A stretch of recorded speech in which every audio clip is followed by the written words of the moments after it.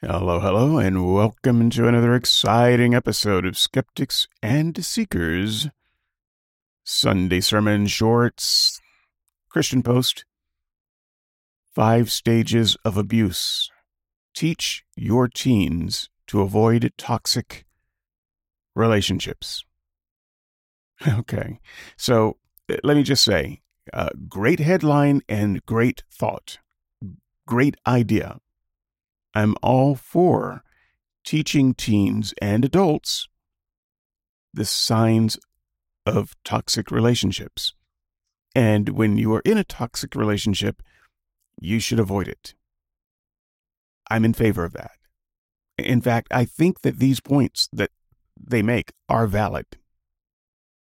So, just at a kind of an external level, I'm with them on this. This is a valid list that we're about to go over. However, it is also an example how non-self-aware Christians are. Now, none of us are terribly self-aware. We have eyes facing forward. They don't face inward.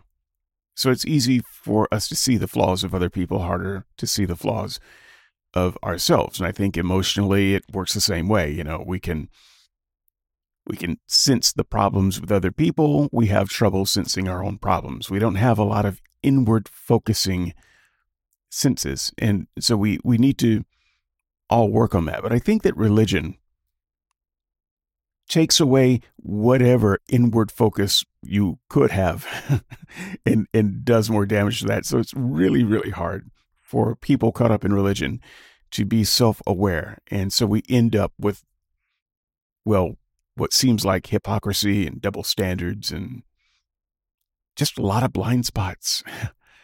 I'm going to link this article. I want you to read it all. I'm going to fly through these. Here are the 5 points, and then he concludes it with kind of 4 conclusions. So let's go ahead and get started. The crack that gets you hooked.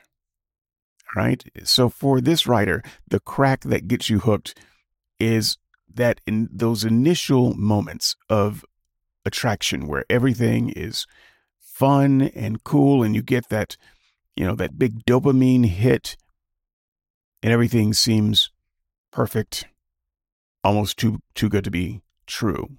You feel special because of the attention that this person is lavishing on you. You feel chosen because of this attention that's being lavished on you. Now, just pause and think about the Christian descriptions of God's relationship. You enter a relationship with God. His Spirit is poured out upon you. You have this intense feeling of being special because God is so intimate with you, and you feel chosen. Yeah, that's exactly the description of the relationship with God. Point number 2, the affection that fakes a bond. So this author talks about 2 types of fake bonds. The first type is physical. Since God is not physical, we can't directly relate to that.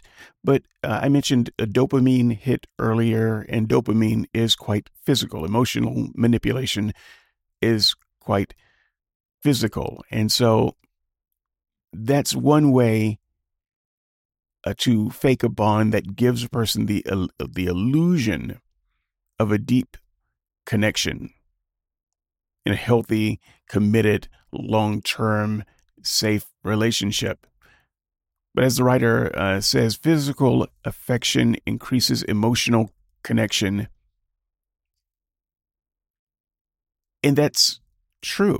So the more that dopamine hit is triggered by a person, the more connection you feel is there. But it's false. The second type of abuse fakes let me just read this paragraph. The second type of abuse, uh, fake bonding, is mostly popular in strongly religious environments and is rooted in the facade of hyper spiritual connection. He goes on to say, in conservative and fundamental religious circles, young people may be discouraged or even forbidden from physical contact. Hello, BYU. But they pray together, study together, Bob Jones University, or talk about deep spiritual topics at length, forming an intense bond. All right. This is at least a little bit of self-awareness, but isn't that exactly what we are encouraged to do with God? Because you can't just reach out and give God a physical hug. And so we study what we think are his words. Christians do this. They pray constantly. They are constantly trying to form a closer spiritual connection with his being. But that is not the same thing as a real relationship with deep commitment and genuine integrity, warns the writer. And yet, the writer, as close as they come in this particular paragraph to self-awareness, doesn't realize that they have just described how Christians teach you to relate to God. And so that's one of the warning signs. Number 3, the withdrawal that makes you insecure. This is definitely a hallmark of abusive relationships. This first paragraph here, this is where the abuser in the relationship starts to pull away.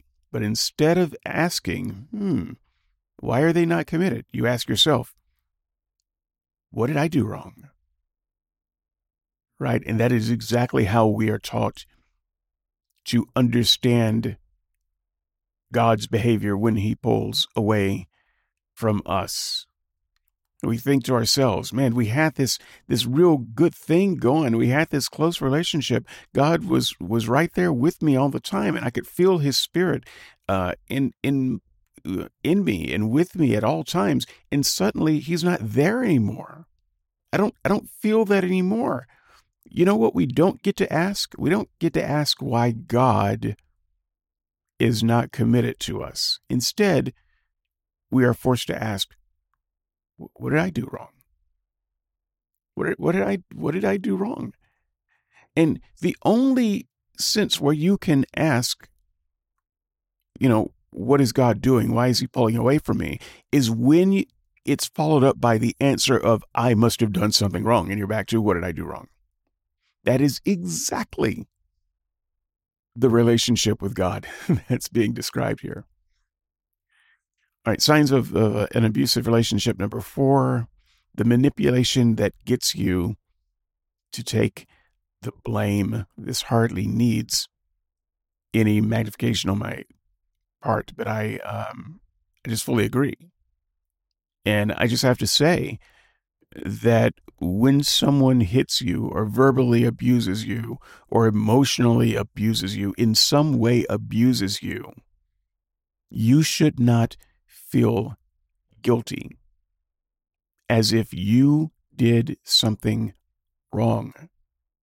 You did not do anything wrong. But we're kind of taught to think that, man, they're hurting you because they love you. And they want what's best for you. Right? That's God, isn't it? That's God. He tells Adam and Eve, you ate of this fruit, so I'm going to kill you. You're going to surely die, and all of creation is going to fall. And it's because of you. It's your fault. You did this, Adam and Eve. And so they have to now live a life of guilt because they brought down the entire universe. And when God beats you, punishes you, abandons you to your enemies, leaves you sick or injured, and feeling like you don't have a friend in the world, it's you. And he wouldn't do that if he didn't love you. He wouldn't kill you if he didn't love you. Right? And that's God. Let's see, number 5, the cruelty that makes you think you deserve it. You know what? We've talked about that already, so I'm just going to move on to the 4 points of his conclusion. He says culture tells us that this is how we do relationship, and he lists these 4 things. We confuse conflict with passion. Yeah, those hot Italian tempers where everybody is screaming at each other. That's not dysfunctional. That's just passion, right?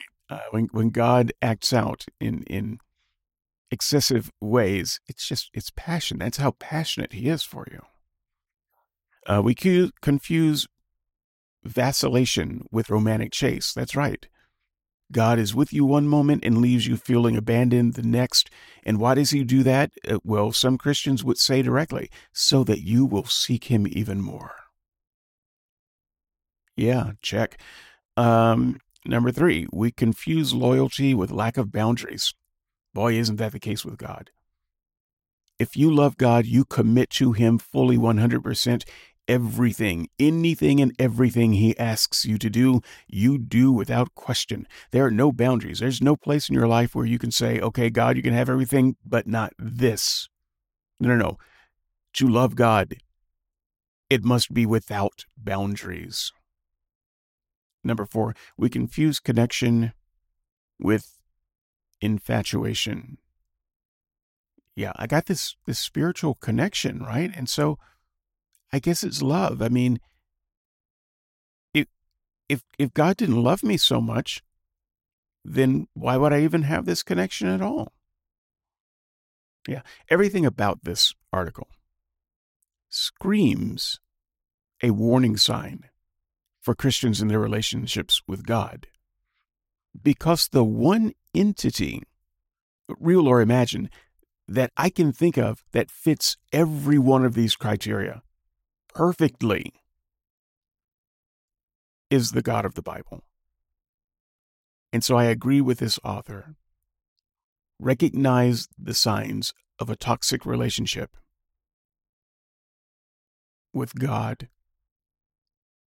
and get the hell out of it. All right, that's enough for today. I'm out.